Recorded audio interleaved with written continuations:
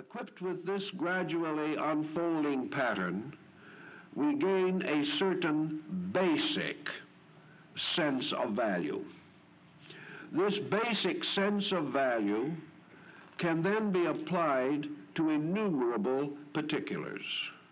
The individual who has this basic sense growing in him all the time finds that his difficulties on the outside are becoming fewer. He will discover that he doesn't have to fight wrong attitudes. He already knows why they are wrong. And as he knows that they can produce no good for him, he no longer has to defend them so desperately. Little by little, therefore, conviction within himself overcomes the obstacles which the mind sets up. This overcoming is not a deadly struggle between some St. George and his dragon. This development of conviction is a quiet way of gradually learning to do what you really want to do, but did not know that you wanted to do it. This conviction is not associated with violent frustrations and inhibitions. And this is where modern psychology must still make its major adjustment.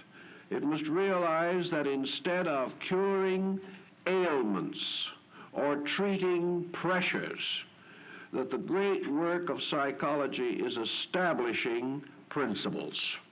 Principles which the patient can learn to use. For with one principle, he can overcome 1,000 particulars. And if he can bring principles to bear upon problems, these principles will always solve. Whereas trying to use some specific remedy that is good only for one problem is ineffective, because the moment this problem goes, it reveals another in its place. We cannot solve it this way. The solution lies in having this inner conviction. This inner conviction also requires no external pattern to justify it, sustain it, or protect it. The individual who has this inner part straight is not limited to some pattern for his securities.